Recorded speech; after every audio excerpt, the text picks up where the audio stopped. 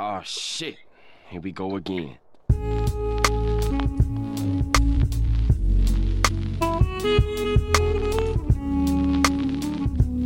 What's up, everybody? We are back again.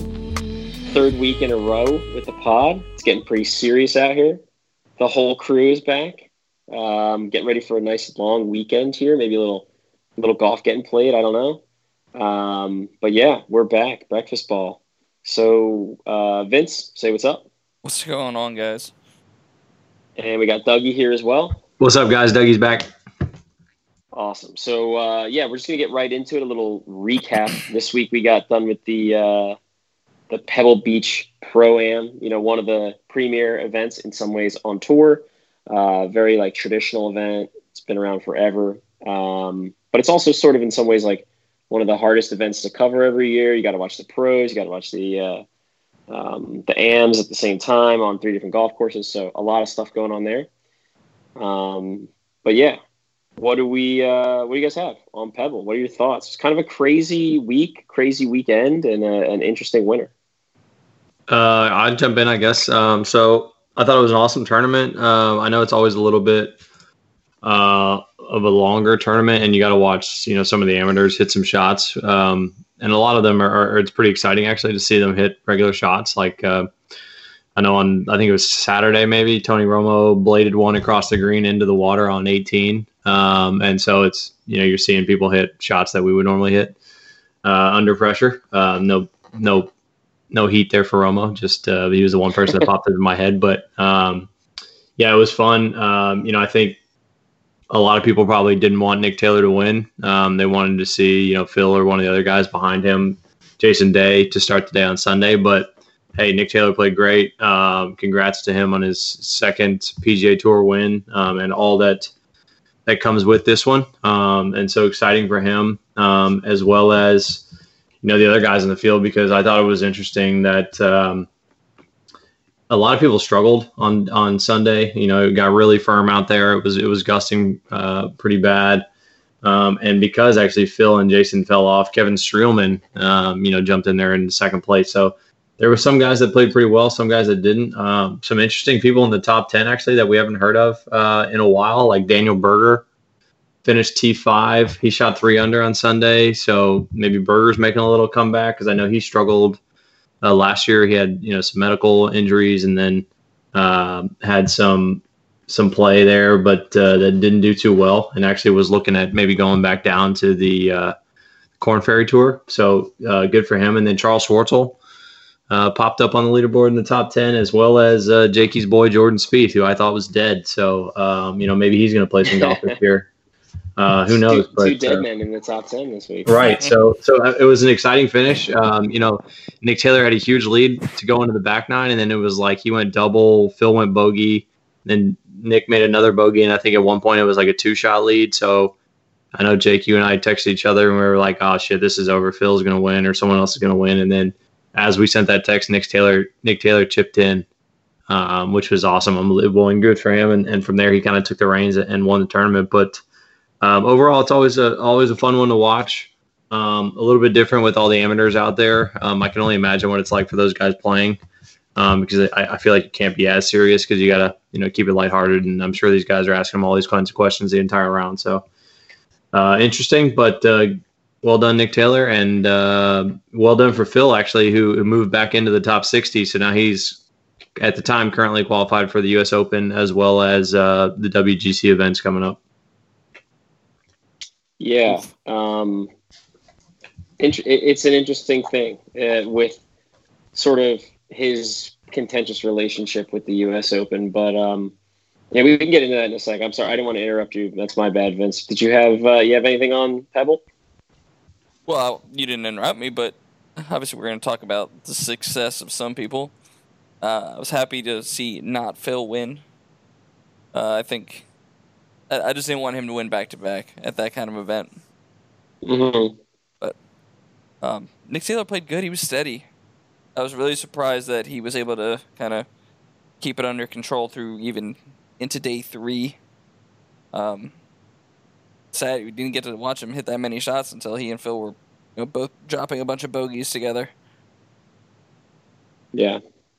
Yeah, I think like really, you got to give the dude a lot of credit, right? Like, it's not an easy event because of the schedule, because of how long rounds take. You know, if you're Nick Taylor, your career, you know, you've missed some cuts, you've had a tough year here and there, you snuck into certain things, kept your card or whatever, and you're in a Sunday group with the defending champ on a golf course that got like really, really tough, right? They've had a dry, cold winter there, which is kind of rare. So usually Pebble plays like a marshmallow. And then today, or this weekend, it was like as firm as I've ever seen it. The greens were really, really firm. And so Nick Taylor's like, you know, in the wind, he shoots -2. And I think like we look at that, and you got to say it's kind of nails. You know, he played a great round. Maybe not, you know, obviously the best round on the golf course, but the position he was in could have obviously, and believe me, he was like shorting a lot of shots. I don't know how much of the back nine you guys watched, but even the commentators, who sometimes I feel like they kind of just make things up, they were definitely calling it right, because it looked like he was trying to hit these like chippy irons from, you know, a lot of mid irons and wedge shots. And he was literally just leaving them short. Like it didn't look like he wanted to finish his swing. Like he was really worried about where it was going to go. And yeah, for him to chip in on, what was that, 15, and then, you know, stuff one on 17 and sort of just separate was a big deal. I thought it was very, very cool to see him perform that way coming down the stretch. But, and then like Dougie said, for me, the two other things that were interesting, besides the fact that Larry Fitzgerald is very clearly a sandbagger. Like, can we get this out there? Well, but Streelman killed it with him though too. Oh, I get it. Like Streel's help. Like I totally get it. And I'm, you know what? Streelman's like when he doesn't have a chance to win, he just freewheels it on Sunday sometimes and like pops up, and that's like an interesting kind of career anyway. But like Larry Fitzgerald is not an 8. I think I saw a stat that said he made like 35 birdies or 25 birdies with his handicap across the week. I was like, wait a second, something's wrong here. So I'm hoping for that from Vinny next week. Oh yeah, I would love to turn into Larry Fitz for 2 days. That'd be great. Actually, saw they may have said that he was playing off of a 10 even. No, last year they made a big point to say that like last year he was like a 12 and he's gotten himself all the way down to an 8. I was like, this dude is an NFL player. There's no doubt in my mind that even if he doesn't hit it that good, he drives it at least 3 bills. And, you know, everything else is just sort of gravy. But, like, to win back-to-back, and this year I think they separated themselves. That's a sidebar comment, obviously, but I think we need to get that handicap. He needs to go under revision. Well, they did. They considered – so they looked at it, and he had recorded 21 rounds of golf in 2020 before the event started. Oh, I smell a conspiracy. I smell some scores that he's just inputting. Fucking wild. They were all like 83, 84, 85 at his home course, which has like a rating of 70 and a slope of like 128, which is no different than what we play here. That sounds easier. That sounds a little fishy, but it's neither here nor there, I guess. I'll see if I can find it. We'll add it to the Instagram and get some feedback. I like it.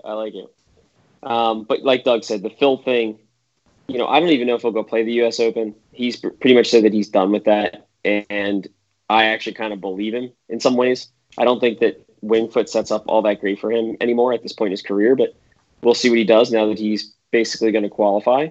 And then the Jordan Spieth thing to me is huge, because if you look, I didn't want to bring it up on the pod.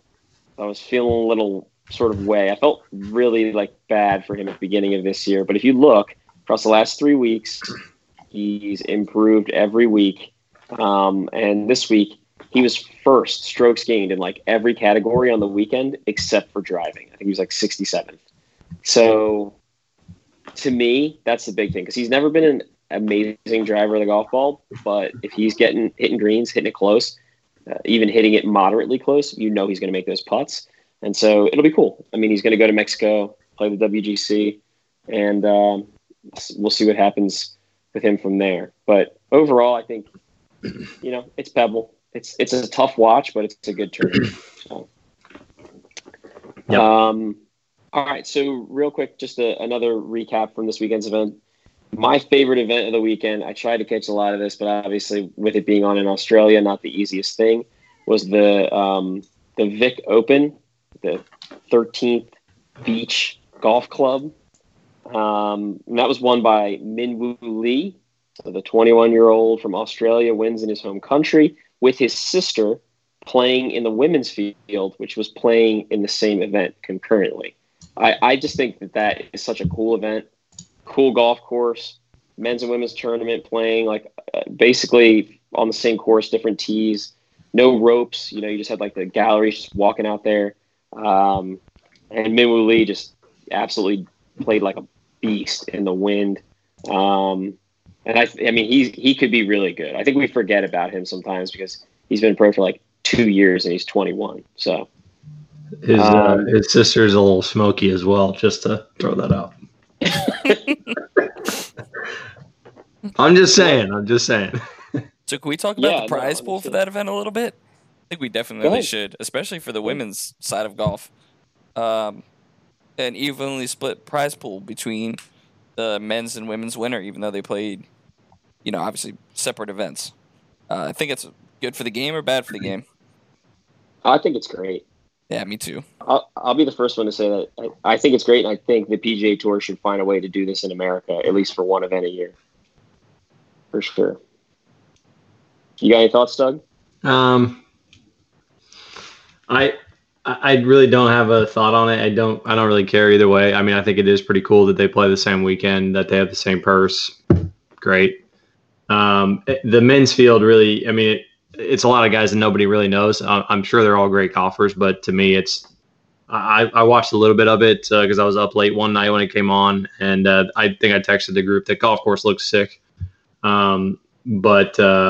Yeah, I mean, it was. I really couldn't get myself into watching too much of it because just the field that was there. But I watched, probably 5 to 7 holes. The golf course looks really good. I do think it's cool that they put the men and women in the same event. And I would agree. I think that we could probably do something with that here in the U.S. I know they do the QBE shootout, over the Christmas break, and Lexi Thompson and a few other women playing that. But yeah, I think if you could do a full field on both sides, I think you'd have a tough time getting the same prize pool here in the U.S. But you could probably get them closer to each other. But yeah, definitely pretty cool. Cool for Lee to win, especially like you said with his sister playing on the women's side. Yeah, for sure. And we'll see. We'll see if he can make a move this year on the European tour. Well, I mean, you do make a good point, about the strength of field, but I feel like that's just what the European Tour looks like on a week when the PGA Tour has a fairly large event. Because any of the guys that straddle both tours are going to try to play the bigger PGA Tour event, and then you also have a bunch of guys who are going to basically say, I don't want to go all the way to Australia. So right. You always end up with a slightly weaker field, and it is what it is. But I think it's just a good thing. I mean, Jeff Ogilvy, who is, he's pretty woke. I mean, he really fucking laugh. Yeah, I mean, he doesn't really play golf anymore, and so it almost doesn't matter though, because listening to what he had to say, he's talking about how you're used to playing your game one way, and then you're out there and you're hitting a 7-iron and you're hitting it to let's say 20 feet, and you're like, wow, it's not the best shot, but hey, it is what it is, tough conditions. Right. And then you're standing next to a woman who's hitting a 3 hybrid, and she stuffs it, and you're like, what? How the fuck did that happen? And he was doing this interview, and he was literally talking about this scenario where he says, basically our games value different skills, right? The men's game, we really look at power, and the women's game, they look at precision, and right. The focus is so totally different. And you're watching them side by side, and it looks so different because of that, which I think I'd love to see it just to, kind of be able to compare like that side by side. But I did like that. They did a first cut on Saturday, and then obviously on Sunday, they cut down to I think 40 in ties. Yeah. So that you could put both people on the same course, which I thought was really cool. Mm-hmm. And the cut was 4 under. So it was there was a lot of competition out there. Oh yeah. So yeah, we'll see. I mean, like you said, a lot of Aussies played in it because it was local. For me, I definitely want to get over there and play sometime. I know it's fucking really far. It's really and far. Vince will probably have 3 panic attacks on the flight over. But we You're definitely wrong. need. You're we wrong definitely- because I won't even be on the plane. No, So, dude, we'll so just Vince do will not do the Sandy Australian Reid, Ryder Cup. Vince. We'll get Vince on the boat. He'll take the cruise from California to Australia. I wouldn't do that either.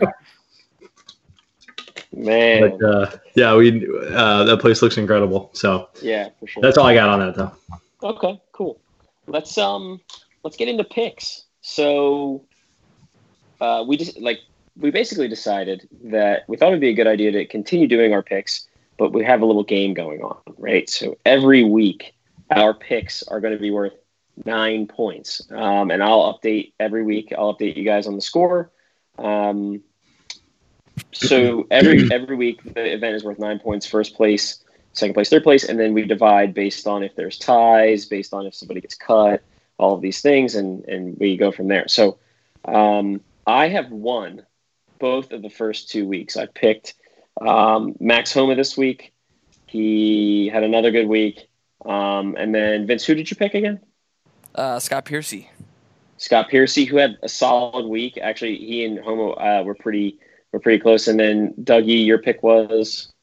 Mr. Diarrhea himself, Paul Casey. Paul Casey, who shit all over himself. He shot 9 over on Sunday, which is incredible. He Yes. was 1 shot or 2 shots behind Piercy and Homa to start the day and finished 13 back. So he did a great job separating himself and finishing dead fucking last, like all of my picks that have happened this year. It's really, really tragic. Dude, But, you're cursed right now. You got to get out of the slump. But you know what? You're going to have first draft pick this week. You're going to get the first pick.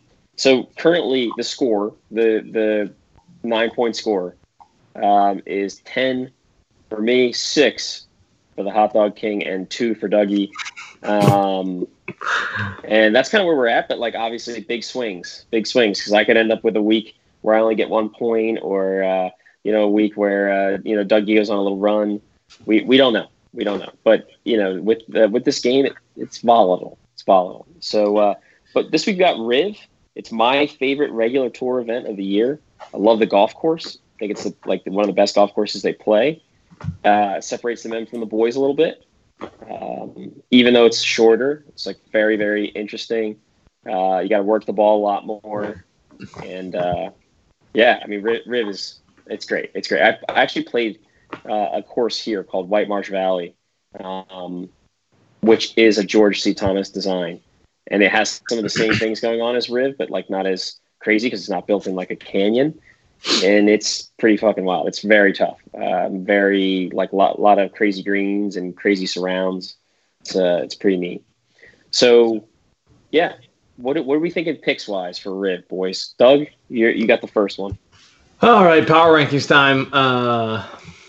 So this is the Genesis. Also, the GOAT is making his second start of the year. That's Tiger Woods, just in case anybody's curious. So Jason Day rounds out the top 15. He has played pretty decently this year. He played very well last week until the final round. A lot of people didn't play well, but he's 15. Xander 14. Mark Leishman 13th. Big Phildo Mickelson's 12th, which I kind of find actually interesting because he's played very well the last 3 weeks. And so he's 12th. Dustin Johnson's 11th. Hideki 10th. Jay Rose, I think he's making his first start of the year. 9th. Adam Scott, the cheater, 8th. Patrick Cantlay 7. The GOAT, T Woo 6th. Tony Finau 5th. Bubba, who's won here twice and then like made every cut I think ever here. John Rahm 3rd, JT 2nd, and then the new number 1 player in the world, Rory McIlroy, is number 1 in the power rankings. So I need to go with the power hitter here because I need points, and he's probably going to hate me for taking this, but I'm going to go with DJ this week. He won in 2017, is second in all-time earnings there with 6 top 5s and 8 top 10s. He didn't play very well in the last round at Pebble, but again, I think he finished with T7 in Hawaii and finished runner-up in Saudi Arabia, where Phil also played well. So he's been having a pretty good year. I would think to his standards last year, he did not have a great year. So looking forward to DJ teeing it up this week. I will say before you guys get into your pairings, into your picks, there is some really good pairings.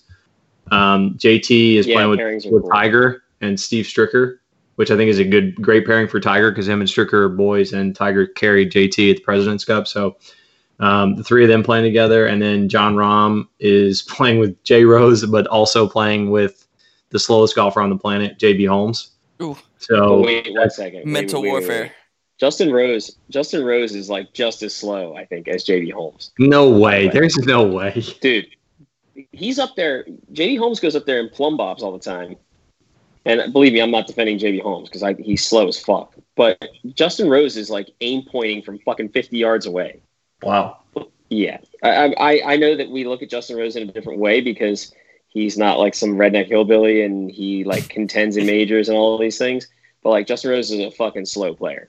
He is. But keep going. Your boy Ches Reeves playing with Vinny's boy Francesco Molinari, who I think is making his first start of the year. Sounds like it should be a featured group. God. Well, Tiger's a featured group. I think they like 11:41 their time, so that's like whatever time ours is. They're going off, so it's gonna be great. Can't wait. Phil's playing with Brooks, who's making his first start of the year in the U.S. And Bubba, which is going to be a good group. Two lefties there with the power hitter Brooks.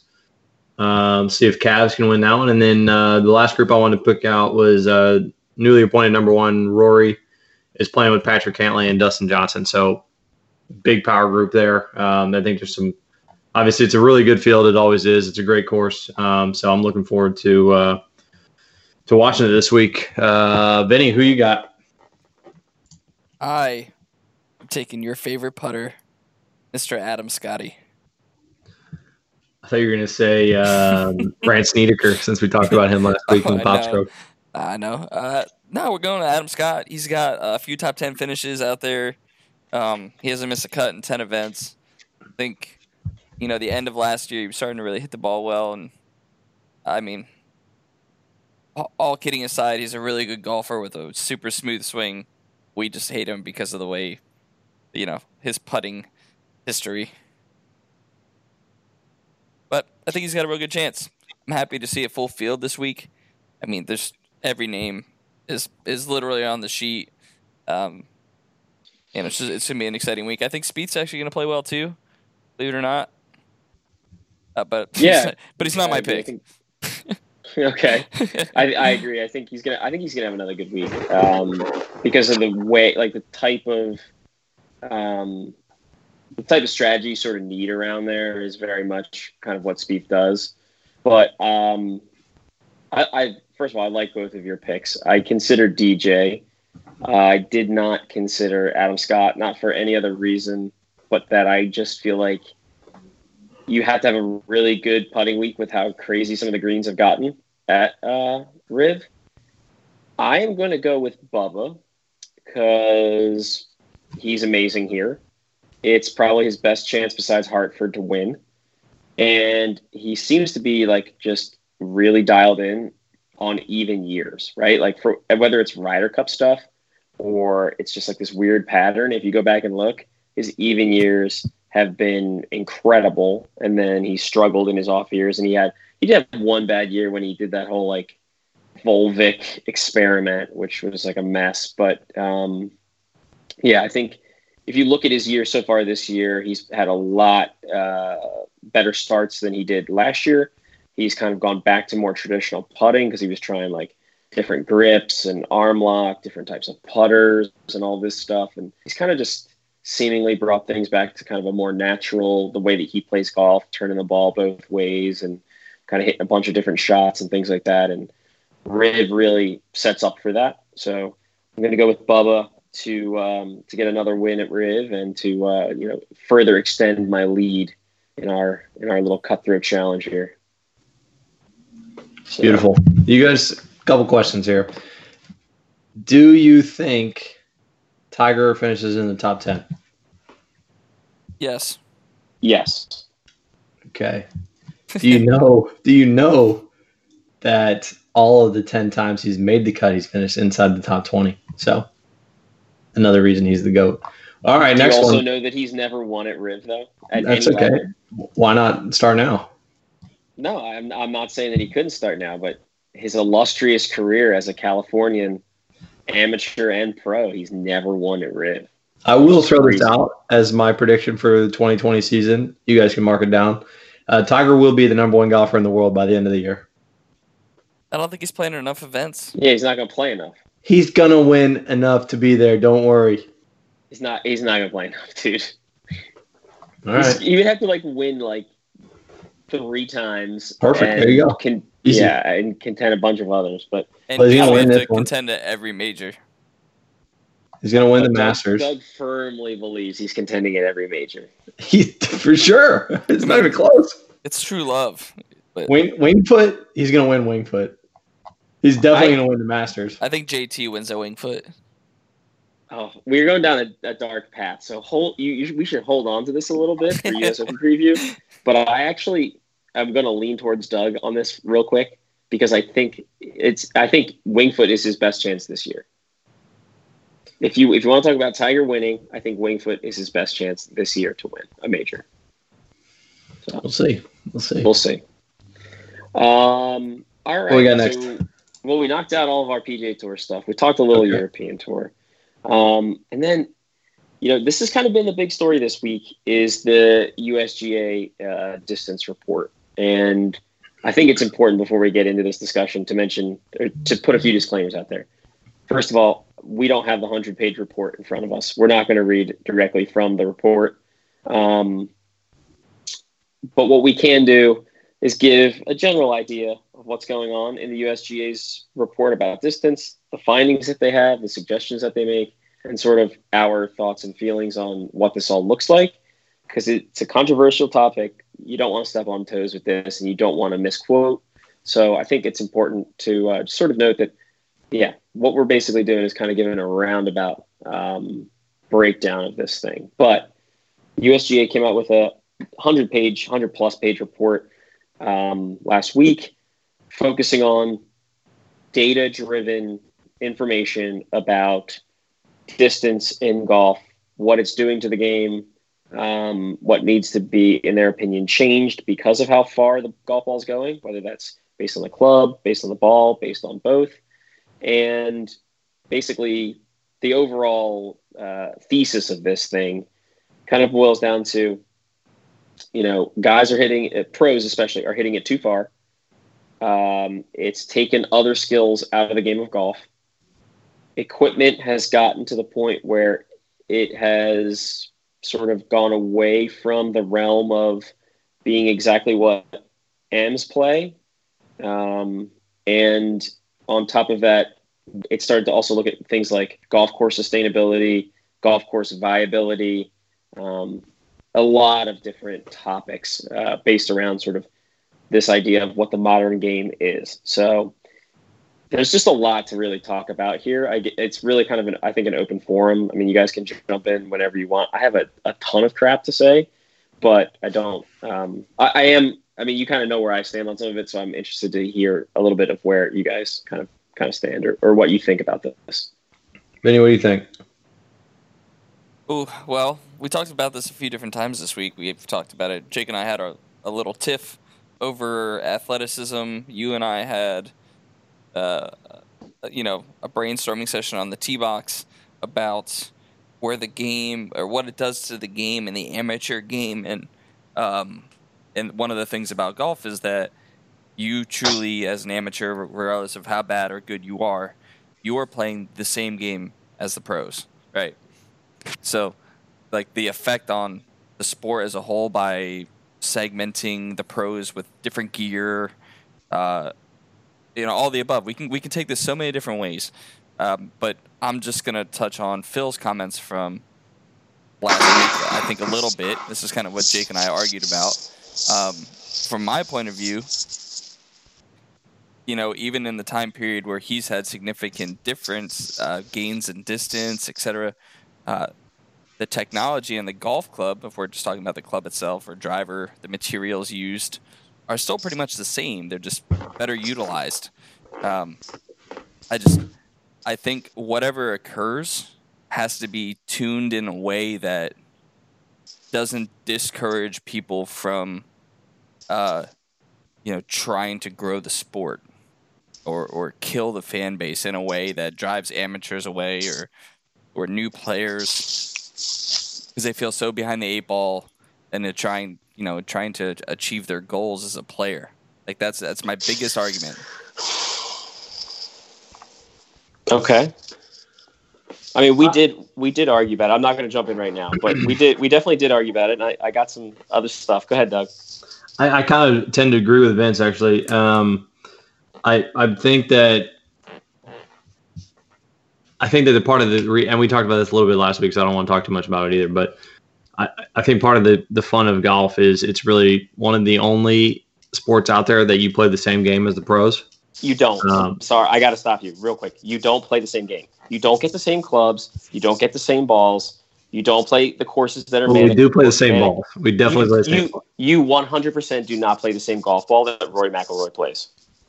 Well, that's because I play a different brand than he does. No, it's not even about brand, dude. Like, they are getting golf balls that are manufactured to their tolerances for their golf swing.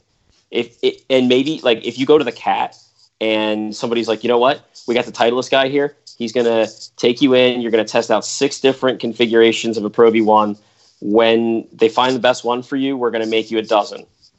That would be the equivalent of playing what Rory McIlroy plays. Right. Okay.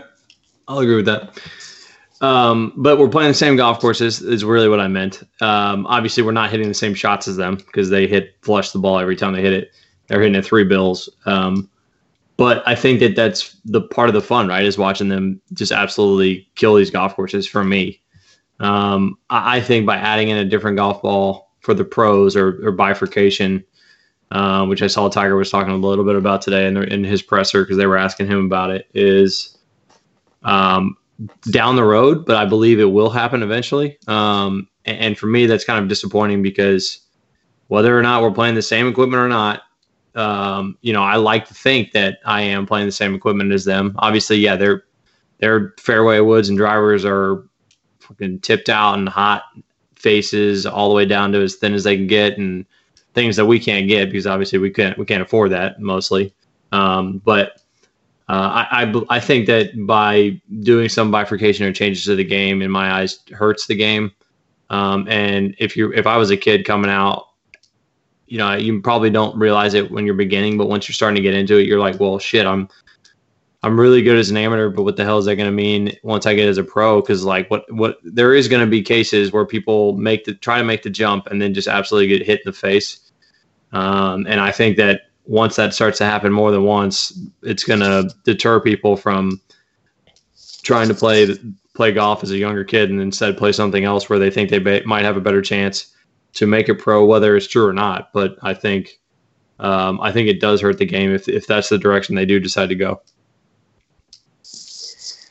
All right. Well, I mean, I'm going to just disagree with both of you for a couple of quick reasons. And I think I don't want to go too long on it. Just like you said, this is the thing.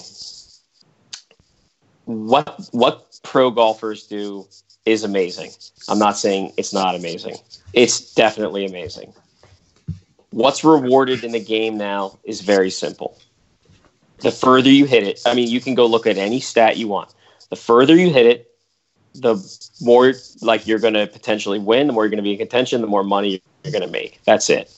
And if that's the skill that we want to reward, that's fine, right? If the USGA, the PGA Tour, everybody sits around and says, you know what, this is a game based mostly on distance, and other skills can be rewarded but aren't necessarily completely necessary, then that's fine. That's the decision that they've made.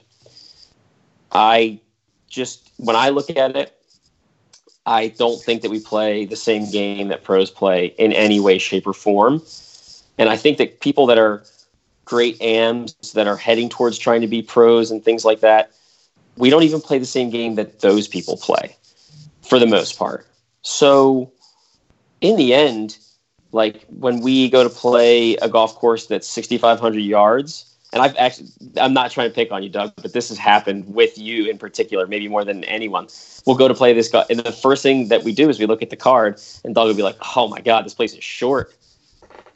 This place is so short." And it's like, yeah, I mean, it is short, but there's strategy, there's these obstacles and ideas and things like that that have been paced and destroyed essentially by the equipment and how out of hand it's gotten. Now, I'm not saying that you need to like get rid of drivers and dial them all the way down. I'm not saying you need to kill the golf ball and go back to like a golf ball from the late 80s. That's not what's ever going to happen. But bifurcation already exists based on the game that the pros play versus the game that we play, the equipment that they play. Yeah, but not as bad as it will. But what does it matter? Like when you go out on the course and you play your TP5X and you hit your brand new TaylorMade sim, like, do you sit there and you go, oh, like, I'm playing this because Rory's playing this, or like I feel like I can hit this shot because I've seen Rory hit this shot, and then you go in your mind, you're like, well, I can do it because I have the right combination of golf ball and driver. Like, because if they're playing comp balls at the Masters, you've never gone there and played a regular ball at Augusta. So in the end, like, what does it matter? What does it change? You know, look at other sports for 1 second. Swimming, right? They had those a couple of years ago in the Olympics. Everybody was wearing those full body suits. What did swimming do with the full body suits? They said, we have to outlaw these because it's destroying our sport. Technology is going beyond what humans could have done. And the records that are being shattered aren't being shattered because of what these people are doing in terms of training or anything like that. It's because of what they're wearing. College baseball. They don't play wooden bats in college baseball. They play metal bats. What happens when they go to the pros? It's bifurcated. They give them... Could you imagine if the Houston Astros were cheating and using metal bats? It would be insane. It would have been like 1 million home runs. Tennis, right? The rackets got bigger. The materials got better. They kept getting better and better. Ball speeds kept going further and further up. Tennis had to step in and say, like, yo, we need to chill this out. Like, this is getting out of hand. Our sport is becoming all about the serve. We've lost the art of the game. And like, I will like literally die on this cross. I don't think that it's going to affect any weekend golfer, because weekend golfers are not going to lose any distance. They're not going to have any less fun. But what is going to happen is the pro game could only get more interesting, right? You got guys like Webb Simpson comes out and says, oh, you want to know how to make it harder for us? Make golf courses narrower, grow the rough up higher, make the greens smaller. You have Billy Horschel saying that the reason that equipment hits or the ball goes farther now is because golf course designers came out and wanted to make longer golf courses so they could put more houses on them. Like, it's just so disconnected. And to me, that is when you need to hit the reset button a little bit. Like that, when you have guys saying things like this, that's scary to me. That's wild. So I don't know. We can agree to disagree. I'm not saying that there's any right or wrong answer, and I don't think that this is something that's going to happen for a couple of years or more. I mean, Tiger said in his presser that he thinks it will happen, but not until he's done with the game. Right. And that might be the case. But like I sent you that when Vince and I were like arguing via text or whatever about Phil, and you see Phil's driving averages as time has gone on, it's like pretty insane to go from hitting it like averaging, what do they say at Pebble, like 270 to right around 300 to over 300 across 30 years. That's not just from him being a better athlete. You don't become stronger when you're 50. No, it's technology. When you're 20. Exactly. So, yeah. To jump in, I mean, the PGA did a comparison basically. If Jack Nicklaus, who at the time was the longest hitter on tour, had been using new technology at this point in time, I guess it was like 2012, his 276-yard average drive or long drive would have been comparable to 311 yards on tour at that time. Like, I don't see how that's a big difference in terms of what you're describing with Phil. So, but you're not wrong. I think it's a great point to make, because in some ways you're looking at an outlier, right? Like, you'd have to look at everybody. So you'd have to like take Jack Nicklaus, who was known as being really long for his time, like freakishly long for his time, and then see what everybody else around that time was averaging, right? Because if Jack Nicklaus is averaging, like, let's say, like you said, 276, and most of the field is 15 yards behind him, then you realize that is a person who has that particular ability. It's like John Daly in the mid-90s. You hear guys all the time that are like, I never saw anybody hit a golf ball like that until John Daly came out. And John Daly was the driving distance leader on tour for a bajillion years. You're always going to have people that are freaks of nature, right? DJ is an example of that. Like, when I remember watching some of early DJ and being like, holy shit, watch this guy move it, right? You're always going to have outliers. You're always going to have guys that are freaks. Cam Champ has a gear that I don't think we even see on a weekly basis, right? You're always going to have that. The question kind of becomes, what about the average in general, right? There's no premium on driving it. Who's the best driver of the golf ball in the whole world, period? Distance, accuracy, everything combined. Who's the best? Who do we think, or who is? Who do you? Yeah, I want to say, who do you think? Let's start there. Rory McIlroy, right? Rory McIlroy is the number one total driver on the PGA Tour in the whole world. Literally the best driver of the golf ball. Do you think that there are people that are comparable to him? Of course, DJ and Brooks. Yes, right. DJ and Brooks, and actually a couple of other guys, maybe even more than a couple. Rory just does it the most consistently. But that also means that, like, his greatest skill is very rarely being rewarded, right? He can't separate himself because he's so good at hitting it not only far, but incredibly straight. He can't separate himself from someone like, with this particular stat, not the total game, but like his driving doesn't stand out as much as it could if you look at like a guy like Jason Kokrak, who absolutely mashes it, right? But he also hits it all over the fucking planet. And so in the end, the skill isn't rewarded as much as it could be. That's, I think, part of it, right? Like, if, you know, these guys had a slightly spinnier golf ball that didn't go necessarily straight, necessarily as far, you would start to see the really great drivers stand out even more. And that, yeah, that's, I mean, I don't know. Like, a guy like Tiger would benefit from that because he can fucking move it both ways. Versus some guys who just go up there and swing as hard as they possibly can. So, I don't know. I think you can. I'm not trying to strong arm you. I know that I'm doing that, but I think that, you know, you guys make good points. I just don't see how it ever affects the AM, how it ever shrinks the game. I just think it makes the pro game more interesting in the end. That's all I got. It's going to be interesting. It's going to be interesting. Vince, you got anything else? You done? No, I'm good. Yeah, no, I mean, we could talk about this all day. Obviously, like, everything everybody says, I have a pro and con, and for there's so many possibilities of where it could go and what it could do to every single person's point of view on the sport and the people playing it. You know, we'll never really know until there's something tangible in front of us, like, this is the golf ball, this is the driver. You know, that's true. Until that point in time, you know, we should be happy that we're playing a great game. Oh yeah, I don't think anyone is dissatisfied with the game. I don't think that that's the case at all. I think in the end, all we're talking about is a way to make the pro game more interesting and to be able to go visit different spots and see different types of shots and things that we don't see anymore necessarily. But I think you're definitely right. I mean, the game to me is in a great place in terms of, like, how much fun it is and how enjoyable it is for the AMs and how incredible it looks when you see the pros do what they do. So, yeah, for sure. Wow, yeah, that might be our heaviest segment in the history of golf right there, or in the history of the pod. Like, that was going deep. Do you guys want to talk about this event that you're playing in on Monday? Well, first of all, I was going to say, are you playing this weekend?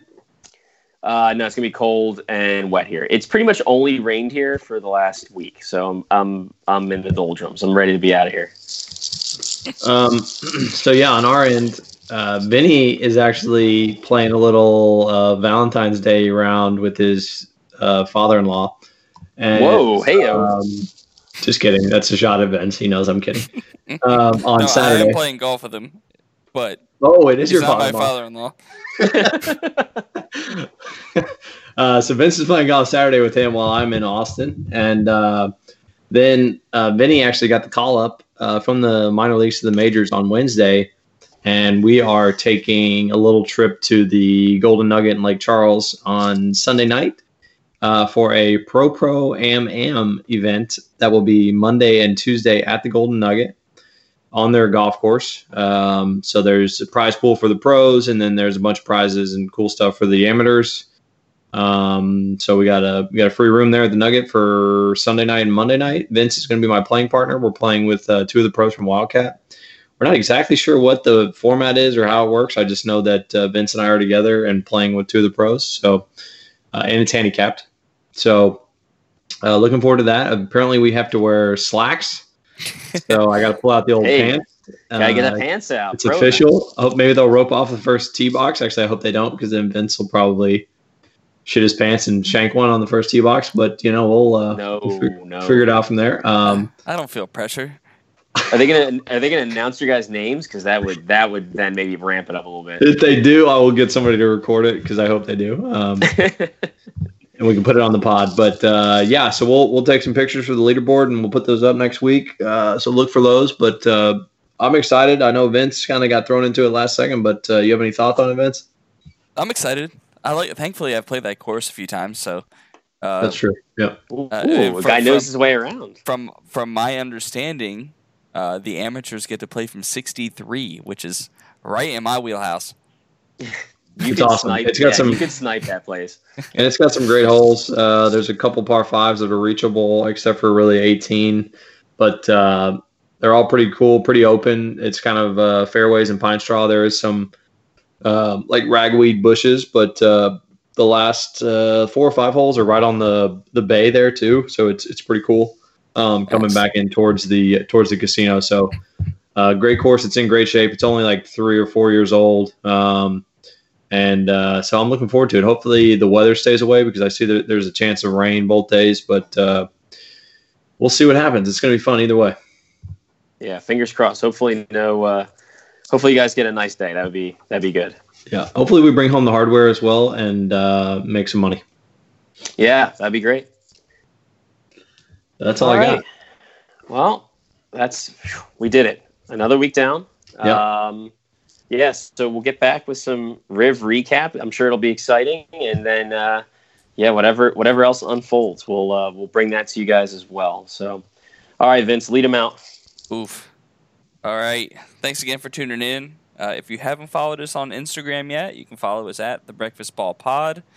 And if you're teeing it up this weekend and it just doesn't go right, don't forget to hit your breakfast ball.